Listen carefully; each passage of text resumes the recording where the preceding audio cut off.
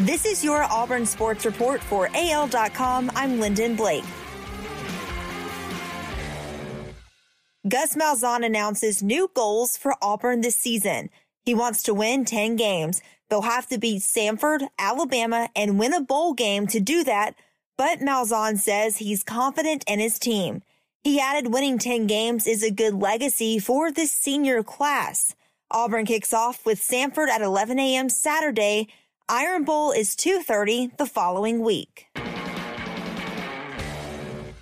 Auburn defensive tackle Derek Brown is one of 6 finalists for the Outland Trophy. Brown is the only defensive player among the finalists. The Outland Trophy goes to the best interior lineman on either side of the ball. 3 finalists will be announced next Monday. The winner will be selected December 12th during the College Football Awards in Atlanta. In Auburn's fourth quarter rally against Georgia, the Tigers' air game proved superior. Auburn ran the ball 26 times, throwing the ball 30, but the results were anything but even. The Tigers gained 122 yards through the air and just 49 on the ground. Auburn came within 1 score of Georgia in their loss, but their comeback had everything to do with that air attack, something Auburn really isn't known for. Malzahn isn't ready to go to a pass-first offense, but he did say the Tigers need to be balanced and take what the defense gives them.